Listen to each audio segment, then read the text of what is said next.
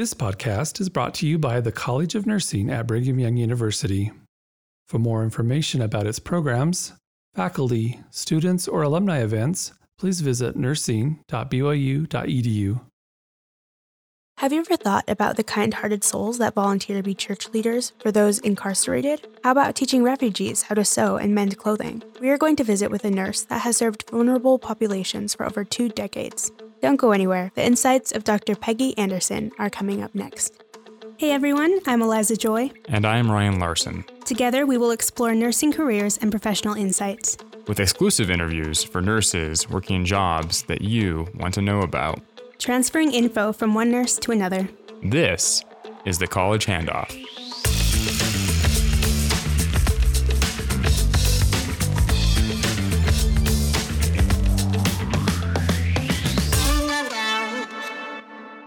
Whether volunteering as a Relief Society president for a women's prison or teaching skills to individuals that recently arrived in the United States, nursing professor Dr. Peggy Anderson has spent her BYU career supporting at-risk groups. She has taught students that compassion and love answer most concerns, from the incarcerated to refugees and even the homeless or those with disabilities. Today, she shares her insights from over 20 years of teaching experience at the university and also talks about her retirement plans. Let's get started. Dr. Peggy Anderson has been an educator at BYU since 2002. During that time, she has led students during the clinical practicum for the public and global health nursing course to support vulnerable and incarcerated populations. We asked her to come on the show today and share some experiences and insight before she retires at the end of this semester. Peggy, thank you so much for joining us today. Oh, you're welcome. Happy to be here. We're glad to have you, and it's been so great that you've been a huge part of the BYU community and the education. You've been here for quite some time. Yes. Maybe we can just start by looking over your history with BYU. Not only have you been teaching here for a while, you were also a student here. Right. I mean, you must bleed BYU blue, right? Absolutely. Absolutely. Yeah. So what about BYU, or what about the College of Nursing keeps bringing you back from your undergrad even till today?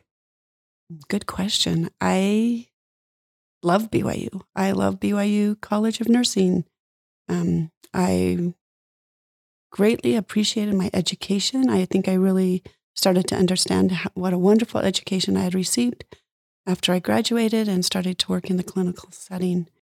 And what brought me back was I wanted to be able to give back to, sorry, I'm going to get emotional, the college that had had such an impact on my life. Wow. So tell me more about that impact. What type of impact did the college have on you, Peggy?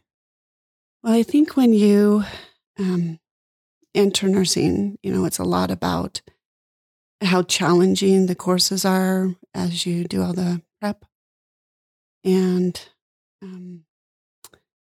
then becoming a nurse, right? But eventually all of that work and all of the education you receive, the experiences that you have, the instructors that teach you, they all become a part of who you actually become. And I've had just some incredible instructors and incredible peers, other students who had a huge impact on who I became, who I am today. And so I think that's what brings me back, or brought me back, was to be able to contribute in that same way, hopefully, to other students and my colleagues. That's great. Just hearing the way that you talk about your appreciation for BYU makes it very clear that you are very grateful for the experiences that you've had. And I think we are grateful for what you've given back to the college. You definitely have paid back in full and then some. Thank you. Can I just say one of the best parts of teaching here has been the opportunity to share your beliefs, your faith, and your spiritual experiences as a nurse. You don't always get that opportunity at other schools of nursing. Yeah, it's definitely a unique experience here for sure. Do you think there's something that's maybe even also unique about nursing as a profession that makes it potentially a good means to share your beliefs with other people? I think nursing is a good fit for someone who is Christian, who believes in the Savior Jesus Christ. And I love our theme, the healer's art. part of being a nurse is serving our Heavenly Father's children, and in the most tender and holistic way that you possibly can, in order to meet all of their needs, whether it be physical, psychological, emotional, making sure that you are caring for his children in the same manner that he would. And to me, that is combining my faith with my profession. And I don't know of too many other professions that you're able to do that. Yeah. No, it's something that I've heard a lot. I myself, I'm not a nursing student, as you know, but I have a lot of Right. respect for nurses, and that respect has grown as I've talked to people like you, Peggy, who see their profession as a vehicle for sharing that type of love and that Christ-like love. One of the questions we ask a lot of our guests, and I was planning to ask you at the end, but that just seems like a fitting time to bring it up. How do you think working at BYU and studying here has helped you learn the healer's art? What does the healer's art mean to you? Wow, it's a deep question. I remember when we first had some discussions about our theme of the healer's art. I know they had been, before I came to the College of Nursing, they had been discussing this, but we really did some in-depth conversations and discussions about what it means to practice the healer's art. And I came to the realization, I think, during those meetings that when you're practicing the healer's art, it is wherever you are at. It isn't just a set place. It isn't like a 9-to-5 job. It isn't just when I go to the hospital for a shift. It's 24/7 that you're practicing the healer's art. It's in the morning when you wake up, you're a nurse. At night when you go to bed, you're a nurse. If your neighbor calls you in the middle of the night, you're still a nurse. It's 24/7, and it's an incredible opportunity to practice that healer's art as the Savior would, 24/7. Does that ever get exhausting to you, Peggy? I mean, how have you kind of maybe dealt with that? Because that can be taxing. I think in the beginning, it was a little bit of a culture shock. Can I just say, right off the bat? I don't know as that I totally understood that when I was going through school. I thought perhaps it would be more like a 9-to-5 job, even though I know the shifts were different. But just like maybe jobs I'd had before. But it wasn't long after graduation that I realized this is a lot more. This is what I dedicate my life to, is caring for my fellow man and improving my knowledge so that I can do that better. I love that. That's great. So as you are retiring, and you definitely have internalized the theme of practicing the healer's art, what are your plans to continue doing that even after you retire, if there are any? It's maybe not be a fair question. Maybe we need to have you back in a couple of years when you figure it out. But what do you think? How are you going to do that when you retire? Oh, honestly, been trying to figure out some things, but my husband did talk me out of looking for another job. Well, good for him. You need a break. Yeah. But I think I will always serve. I think I have served in a number of different capacities as a nurse, but also as a volunteer in the community in a number of different capacities. And I hope to continue that and even expand on that. Hopefully, just multiple different opportunities that you can serve in. I've served with incarcerated populations. I've served children in learning to read and write. I've taught sewing with refugee groups. There's just a number of different possibilities out there in the community, and I hope to be able to continue that and even do more now that I'm retired. Yeah, I think you're a really great example, because so many people like myself, as students, as people who are working, we tend to think, oh, I'm a good person. I have desires to go serve my community. I have desires to go help people, but I'm going to do that when it's convenient for me. I'm going to do that when I retire. And yet, here you are on the cusp of retiring, and you've already done more than most people will do in their whole life in terms of volunteering for the community. So how have you maybe give some tips to students or, recent graduates on what they can do to still volunteer, be active in the community, and give back even while they're juggling other responsibilities that they have on their plate? Oh, that's a good question and a good thought, because we're all so busy, right? By the time you're working and you're in school and taking classes and you're studying, right? But I think there's always something you can do. I think I really embraced service after I graduated, quite honestly. I did some service beforehand, and I did it when it was convenient, right? But then I realized that there were other things I could do, and I would say just the simple things, just do the simple things, whether it's gathering baby quilts and newborn kits and donating them. That's huge. I served for a little while as the Relief Society president out at the prison. And we would do some service projects as we taught the women to serve. And I realized the impact, I think, more then than ever before of giving that kind of service. And the importance not only for ourselves and understanding who we are, but for our fellow man. So still to this day, my family helps me, but we do newborn kits at Christmas time, multiple newborn kits, and we take them to the road home. And the reason we take them there specifically is because that's where many of the women that I served while I was out at the prison, that's where they would be with their families. And so I think even just little teeny things as students count. So whether it's newborn kits or whether it's working with a child, teaching them how to read, they can always use volunteers in the elementary schools if you have that kind of time. I think it's just look for opportunities, and they will definitely come your way. And usually it will work right within your schedule, quite honestly.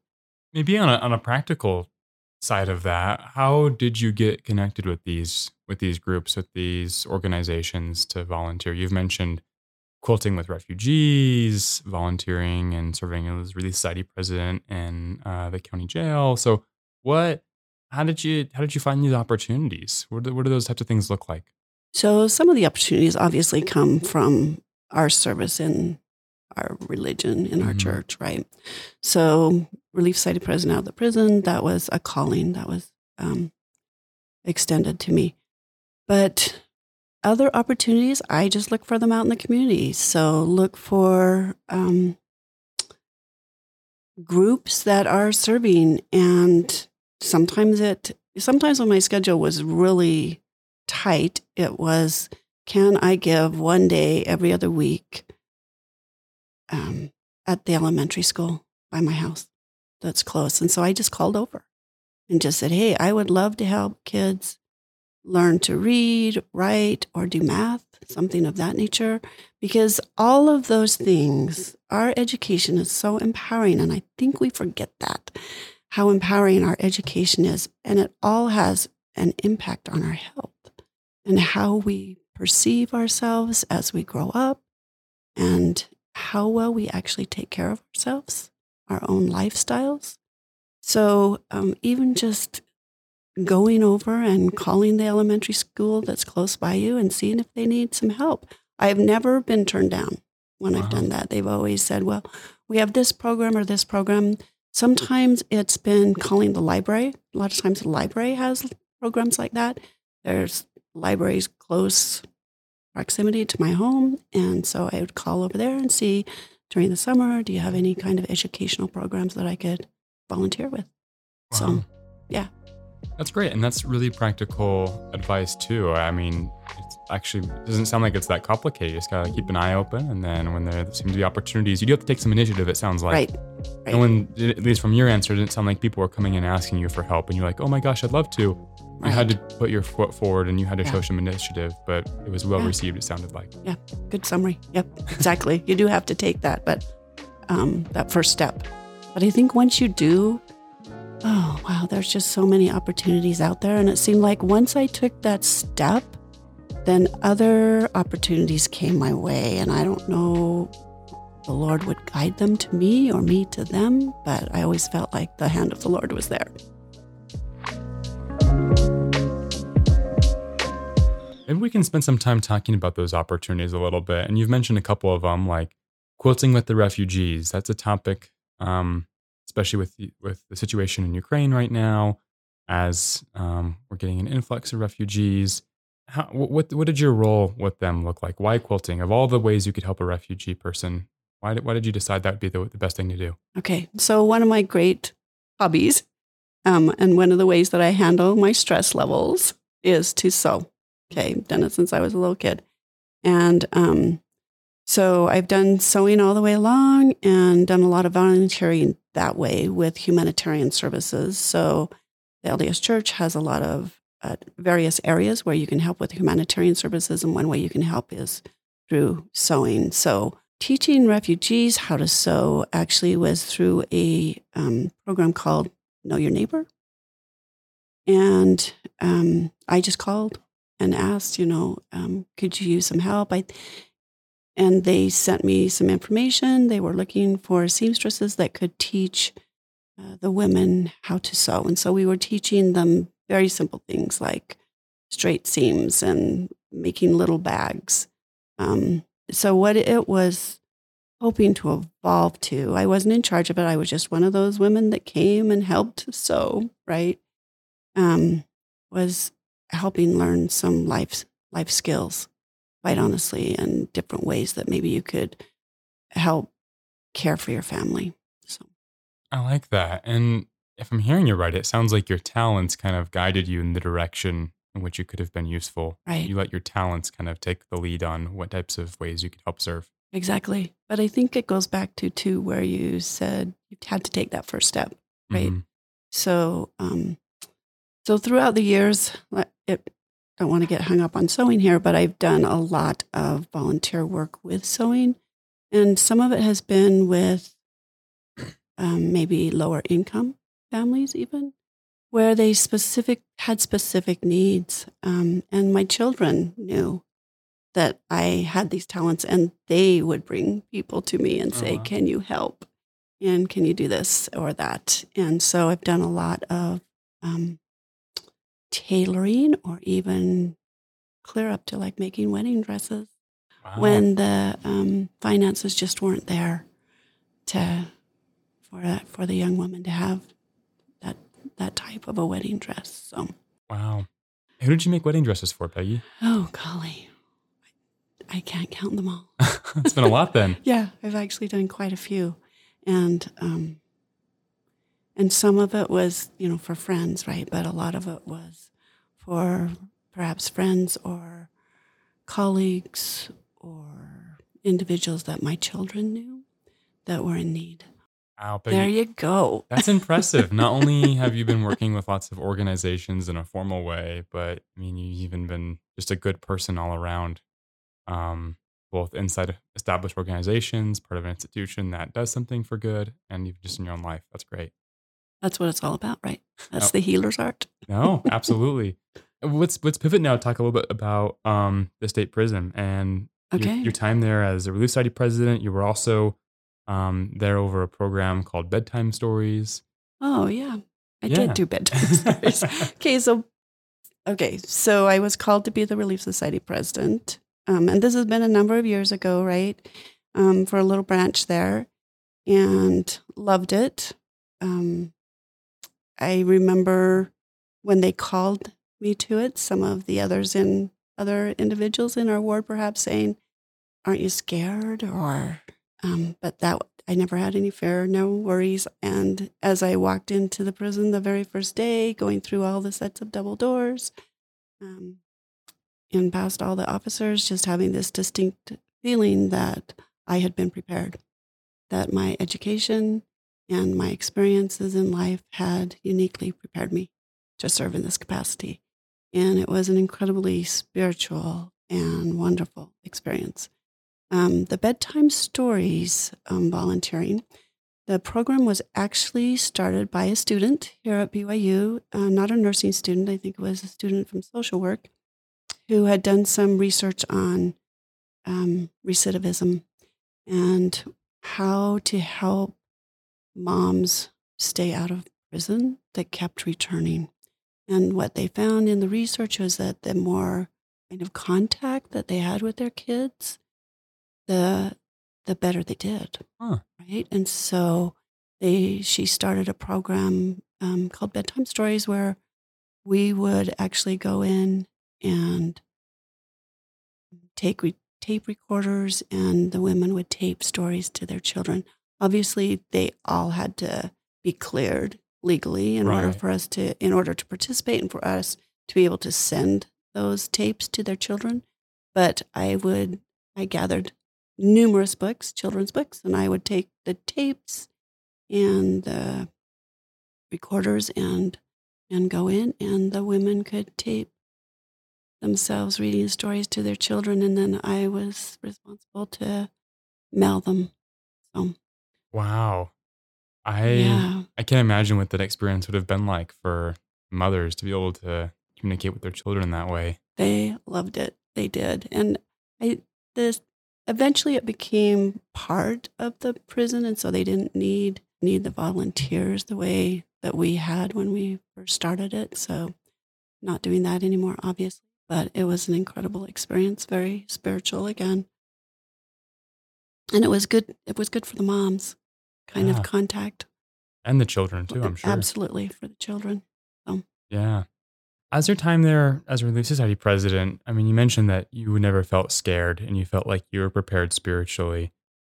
Right. I mean, not to push back on that, but I mean, how that kind of sounds almost crazy a little bit. I mean, obviously there's a very wide spectrum of people in prison, some for, just really in the wrong place at the wrong time, the people who are actually dangerous. And I'm sure you're working with some of the people who were there for more minor offenses. But I mean, did your perspective on repentance and change? I mean, I imagine that those types of things had shifted, right? And your experience at the prisons. Tell me about that.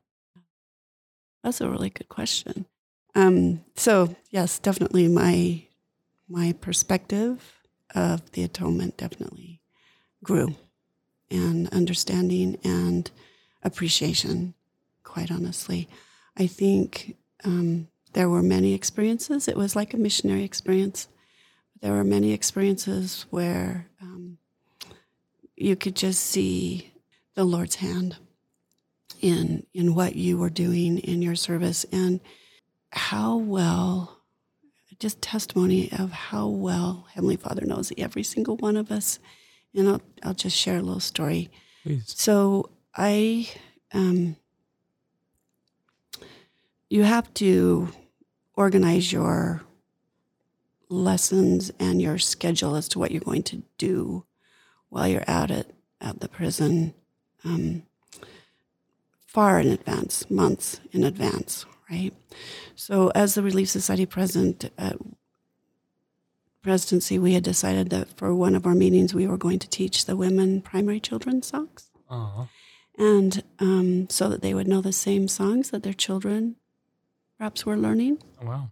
And so we put that on the schedule far in advance. And I remember the night that we were going to teach that to the women. Now, all of the women had to earn the right to come out to Relief Society, right? So we didn't have a lot of women, but we did have those that were able to attend on a regular basis. And I remember on the way out there, I had worked all day, right? Been in a clinical setting with students, and then going out to the prison and thinking, what on earth was I thinking?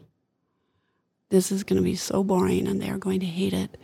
And getting there and going in and looking at my counselor and saying, oh, what do we do here now? This seemed like such a great idea at the time.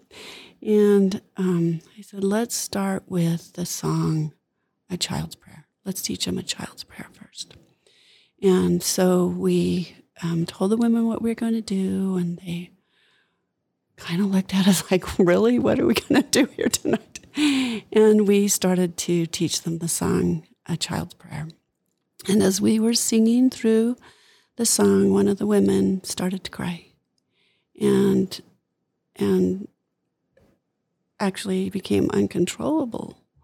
And we kind of got through the song, but by the time we finished, we were all crying because she was crying so much. And so I asked her, after we finished the song, that really touched you. How can you tell us why? And she'd never come out to Relief Society before. The first time she'd been able to come. And she said, this last time that I was in jail, I heard a woman singing that song. And I've never prayed or believed in a Heavenly Father, per se. And I heard her singing that song, and I knelt down and said my first prayer. And my first prayer was, can I someday learn the words to that song? And her very first day coming out to Relief Society, we taught her a child's prayer. So it became our theme song, quite honestly, with that particular group of women. And they ended up loving all the primary songs so much that we actually did a primary program each year out with the women based on what the children were learning in primary. And then we'd create a primary program. My counselor actually would pull it all together. So incredible experience, the how music touches you and how Heavenly Father knows exactly what you need and how he answers our prayers. Sometimes we have to wait, but he always answers. I love that. And even in unlikely places. Yes, even in unlikely places. Absolutely. And Peggy, are you musically talented? Not really. Nope. I can pick a few things out on the piano, but that's about it. But I love that. Well, even so, even better. You're clearly doing things that you're good at, and you're giving your talents back to the community. And even when you are lacking in talent, you find people to do it for you, or you do it anyways. That's great. Yeah, it's awesome. That's awesome.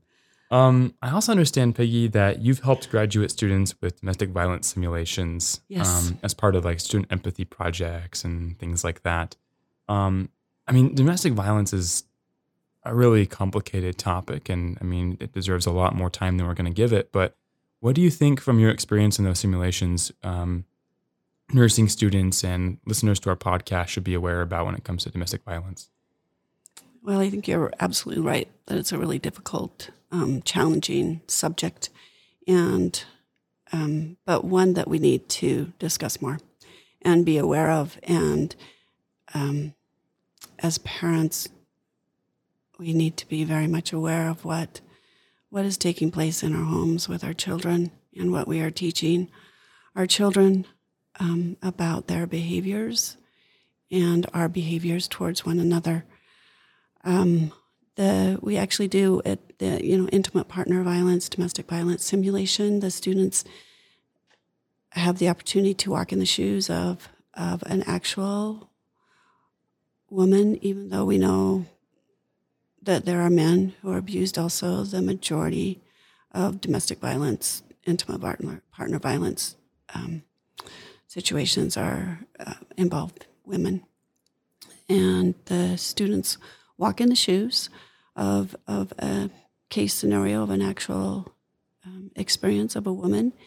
And then we invite a victim's advocate from the police department to come and talk with the students. I try to keep it a spiritual experience, if at all possible. It is difficult for some of the students. They, when you consider the statistics of domestic violence, then you realize that, 1 in 4 women have experienced some form of abuse. And so we try to be very careful about how we approach it. And again, like I said, take a very spiritual approach to it. The students love it. They feel like their eyes are really opened we talk a lot about bias and how to serve those that we care for, how to best meet their needs, how to approach situations. Obviously, they will learn more when they get out into the field, but at least this opens their eyes to a public health problem that we're seeing in our community and opens their eyes to ways that they can serve even now before they become nurses. So great experience. I like that. It sounds like that simulation is clearly showing that students are growing their empathy, which is a huge part in solving that problem, I imagine, is at least the very first step, developing empathy for survivors. Because there's so much stigma around that topic that's really toxic and needs to be taken down. And Peggy, you also, at your time at BYU, you gave a devotional back in, I think it was 2013. I did. I mean, talk about a lot of pressure, right? Those are pretty widely publicized events. What was your topic? What did you talk about? Well, the title was "The Lord Desires Your Success." So, and it was based on some experiences that I've had all the way through my life. I related it to the different stages of development and different experiences that I've had, and how I have grown and improved throughout life.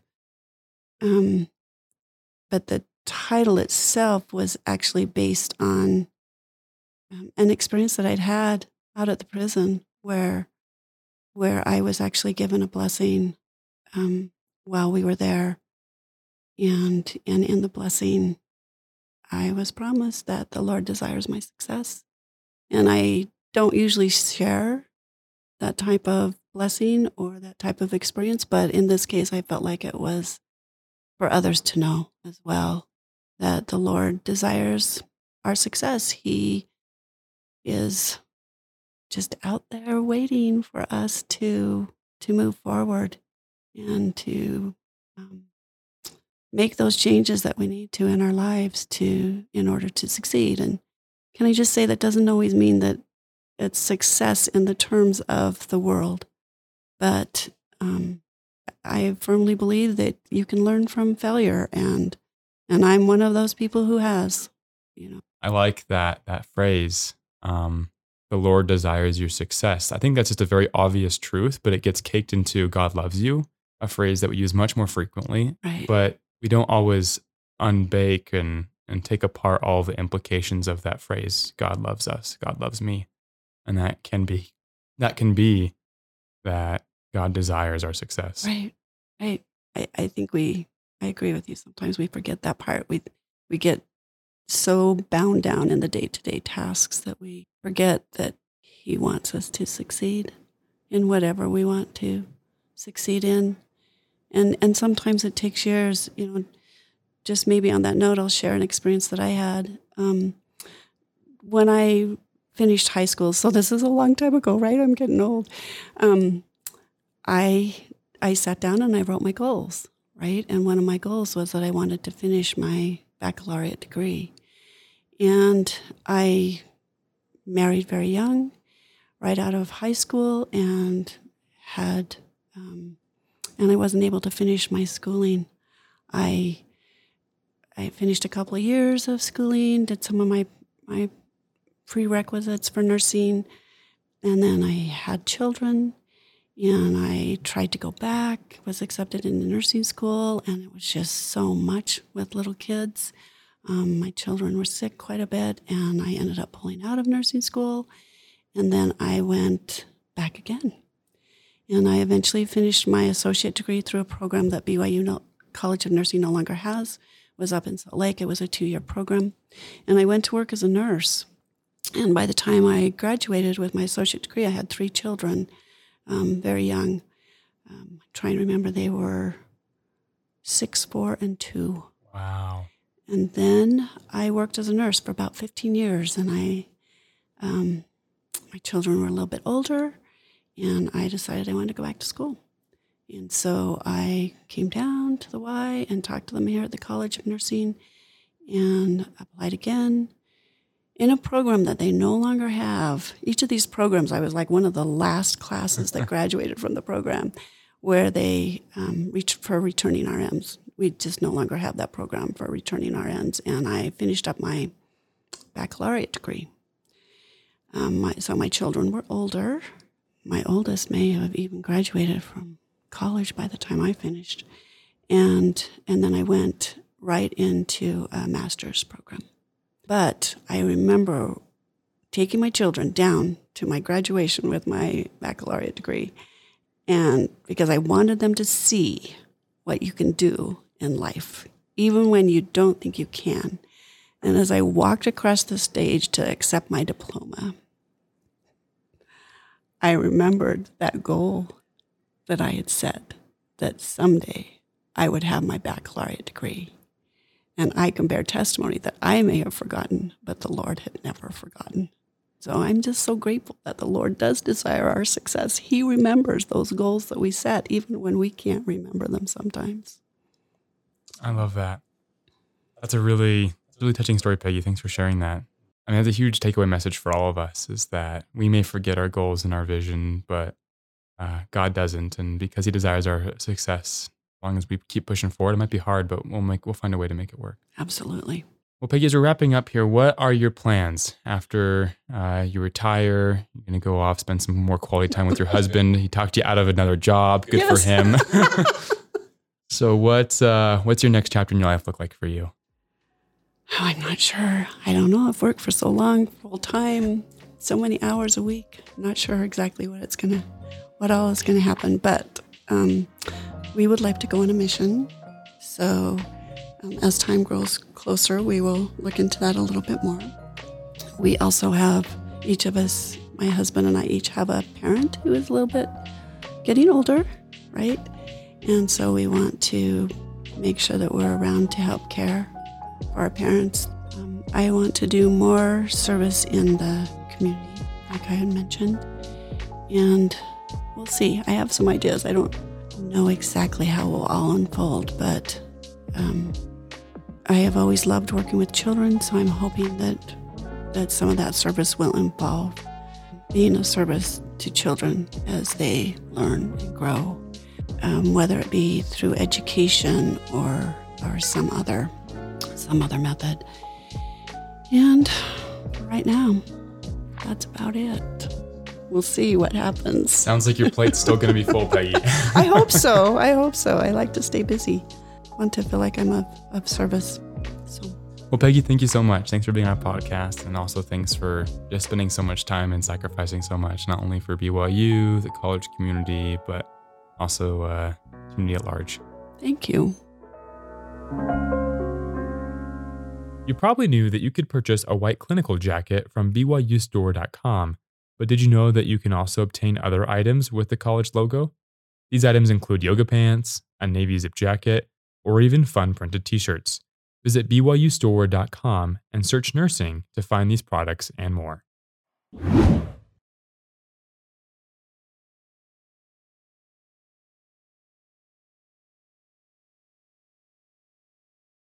Our next guest today is Jacob Sheffield. He is the CEO and co-founder of Bloom Surgical, an organization that uses advanced engineering techniques to create products that make surgery safer. Welcome to the show. Thank you. Happy to be here. So you actually worked for the College of Nursing as a videographer, and we were proud of you then, but you've since moved on to grander things. I'm sure a lot of our nursing students know this, but during a surgery, a laparoscope gets dirty and has to be removed to be cleaned up to 5 times each hour. And this adds an element of contamination and delayed surgical process. How did you solve this problem? So the way we solved it was we use the area of research that I focused on is something called compliant mechanisms or origami-based engineering, and trying to make miniature components as very compact and possible, but still being able to deploy out and perform some kind of function. So using the technology, we thought, what if we could have an embedded windshield wiper on the end of these, small 5mm laparoscopes that could deploy out during this operation and clean the lens inside the body rather than trying to have to pull the scope out and clean it manually. Well, and I can imagine just taking it out and putting it back in, it probably doesn't stay clean in that process all the time either. Yeah. In fact, there's often a role in the OR where there's a surgical tech where his or her primary role becomes to clean the scope during the operation. And so it really becomes this cumbersome process, which can take up to, 10% of a surgery just waiting for the scope to be cleaned while all the other medical personnel are just sitting there checking their news feed, checking their social media, and then trying to get back into the surgery becomes very disruptive. Can you tell me a little bit more about the device, like what it is? Yeah, absolutely. The components, maybe? Yeah, so what we're developing, so the company Bloom Surgical is working on a technology, this product called Lapper Vision. And what Lapper Vision does is it's an origami-inspired device that attaches onto an existing laparoscope. You slide it on, it's a disposable attachment, and it gives the surgeons and the surgical techs the ability to clean the laparoscope from outside the body using this miniature windshield wiper device. And the benefits of it is right now you have to go during an operation, you go inside the body with the laparoscope, and 5 times an hour, you're having this obstructed vision. And so our device basically tries to remove the need of removing the scope from the body and trying to reduce that frustration associated with it. Yeah, that's really, really cool. So you're an engineering grad student, and you won the BYU Student Innovator of the Year Award for this windshield wiper device. You've also won 60 plus awards, more than 60 awards for the invention. What does this recognition mean to you? Yeah, so it gets to a point where the recognition only means so much. You can only have so many people say, hey, this is a great idea. It really comes down to is this actually going to work? And that's really where we're at right now is, the device right now isn't, everything's patented. We're very much in the R&D stage still though, where, there's a lot of engineering still that needs to happen to get it into a safe, reliable product that's actually on the market. Yeah, I bet it'll feel a lot better when you're getting the feedback from actual, surgeons Absolutely. and clinicians Yeah. about it. Yeah. So you're actually about to graduate for a second time from BYU. What's next for you? Yeah, so the next plan is we are, so with Bloom Surgical, we're continuing to operate full-time on it, trying to put all our time and effort into it, not mixing that with classwork, other research work, things like that, and trying to see, put all of our effort into this single idea, trying to push it as fast as possible to get to the point where we can see is actually going to be as viable as we think it can. Everything's looking that way. This is really cool. I've thought of like, I wear glasses sometimes, and so when I'm wearing glasses and it's raining, it's like, oh, it'd be so nice to have a windshield wiper. So, but that's what I thought of. Yeah. So one thing there is the idea of a windshield wiper isn't necessarily novel, right? Mary Wilson invented the windshield wiper for the car in 1909 or something like that. And it's been around for over 100 years. And so the idea of a windshield wiper, again, that's not the novelty in the solution. The novelty is how you're actually able to miniaturize a small component and part that can be reliable at this 5mm scale. That's really interesting. I've also heard that nurses play a really large role in helping medical equipment innovate. Can you kind of explain a little bit about that? So as we were validating the technology, we found an interesting pattern where the nurses and the surgical techs actually played a huge role in pushing medical innovation in the OR. And we found that in many cases, the surgeons, are only so aware of certain technology, but the nurses that are in multiple ORs, multiple settings are able to see new technology and introduce it to other surgeons and other hospitals in a way. And so in this scenario, with our device, a lot of the feedback we got from the nurses is, although the surgeons are the ones that are, ultimately affected by this problem, the nurses and the surgical techs are the ones that are going to help drive the implementation and the adoption of the product like this, because they're the ones that are often encumbered by the steps required to clean the scope. Yeah, so nurses, you guys have the power to help innovate and make hospitals more efficient. Well, thank you so much for coming on our show. Yeah, definitely. Thanks for having me. Our next guest is Rob Brown, the president and CEO of Neonatal Rescue, an organization that is focused on reducing infant mortality in low-resource regions of the world through simple equipment and training. Welcome to the show. Hey, thanks. It's nice to be with you guys. So I'm sure our nursing students probably already know this, but can you tell me what neonatal respiratory distress syndrome is? As basic as I can describe it, they'll probably know a lot more than I do even, but at birth, it's a real critical time where the infant is transitioning from the womb into the world and has to take their first breath. And it can be really fragile.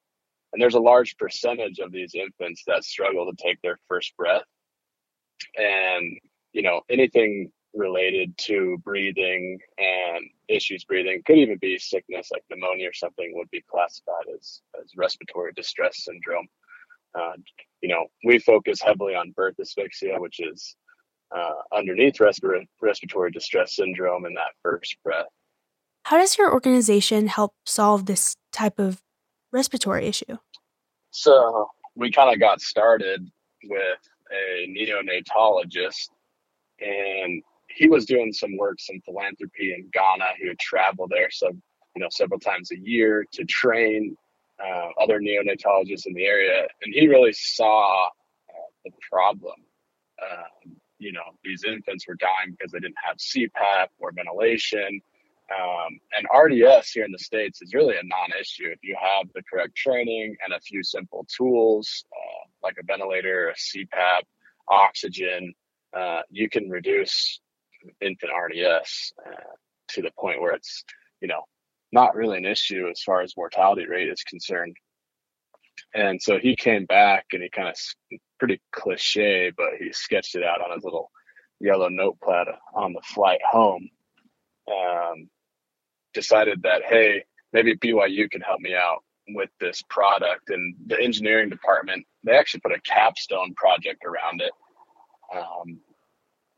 Went out, they bought a fish pond pump, some sprinkler world and home parts, and put together a working prototype.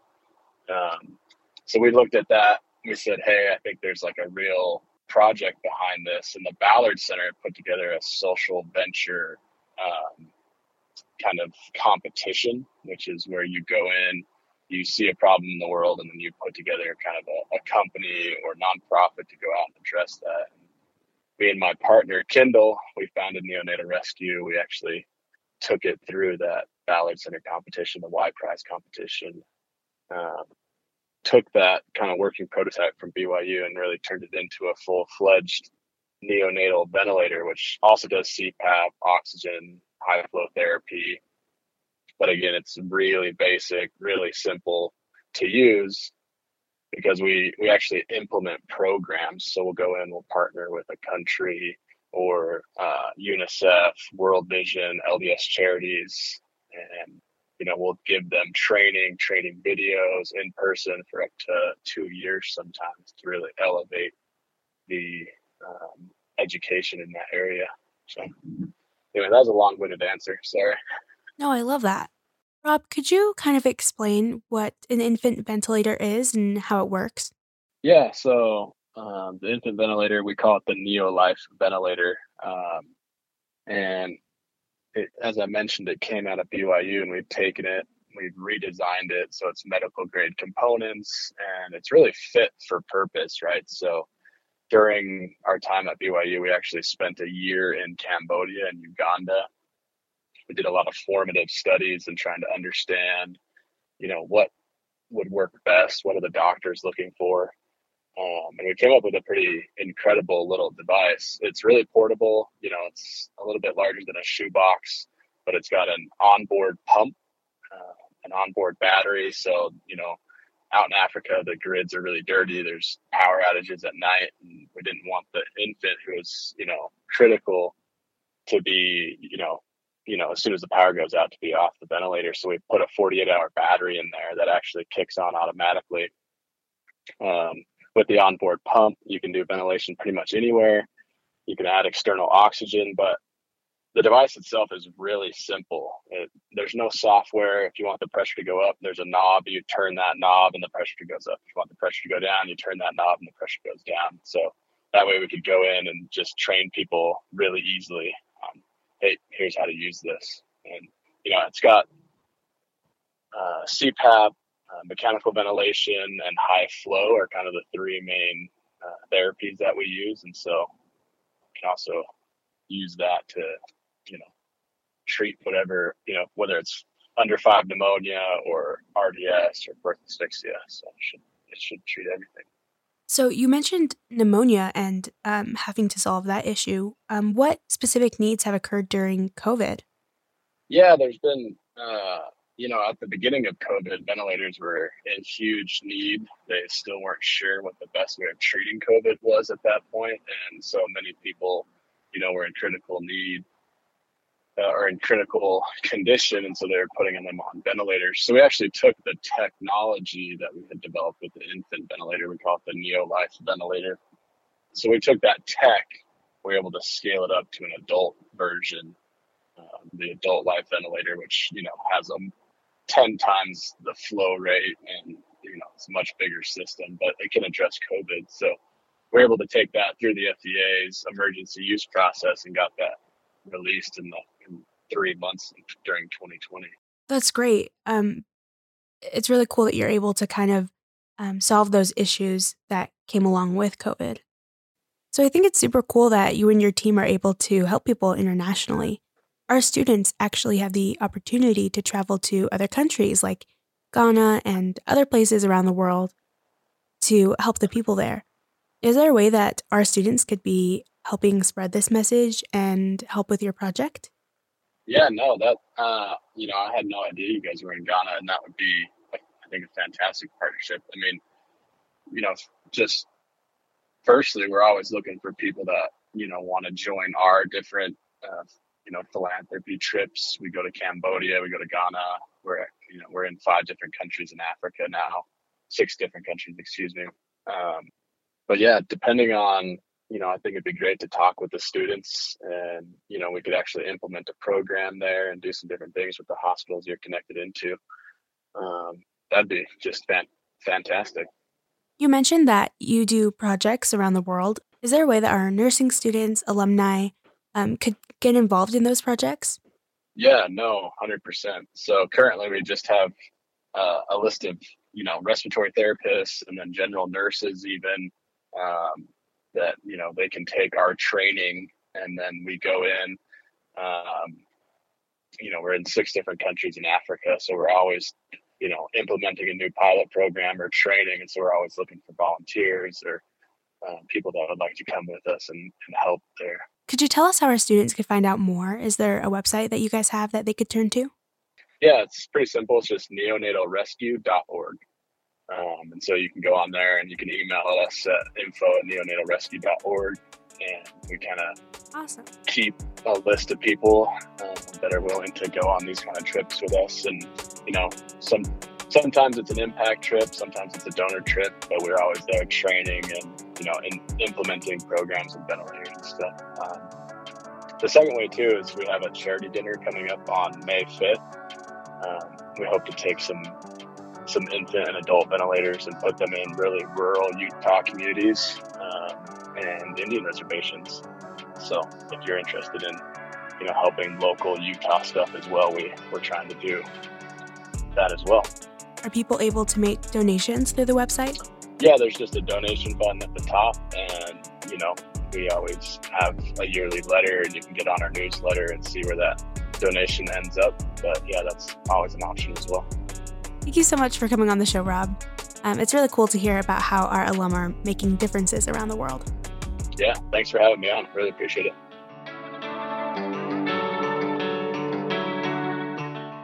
I loved hearing about all the technological advancements that are coming to the medical and nursing fields, even from our own BYU alumni. It's quite amazing. Yeah, it was really interesting to sit down and talk about the laparoscope, like the little wipers on them. It's a really small thing, but I think it can save a ton of time in surgery. I imagine it can even save lives for sure. Yeah, I also really loved Peggy's interview and hearing about her work with vulnerable populations. Yeah, she amazes me, especially as someone who is just now retiring, but yet has done more volunteer and service work than I could ever imagine me doing in my own life. Yeah, but I also love the point that she made about how service opportunities like that are ones that you kind of have to look for. They don't just fall into your lap. I had the opportunity in high school to volunteer to work with some refugees. I didn't even know that was something that needed to be done here in Utah. I had to kind of seek out some needs in the community. So I think it's really important that we keep our eyes open to the needs around us. Yeah, no, that's super true. And it reminds me actually of my own life. When I got back from my mission, I was looking for opportunities to serve, but with COVID, that was kind of difficult. I ended up finding an opportunity to volunteer at my local county health department, and it was actually super difficult to get the opportunity. I had to apply, I had to submit a resume, a letter of recommendation. I had like 2 or 3 interviews, but at the end of the day, it was super worth it because it was just a great opportunity for me to grow my own skills while serving the community around me. Yeah, volunteer work is extraordinarily rewarding. Even if it's difficult to come by.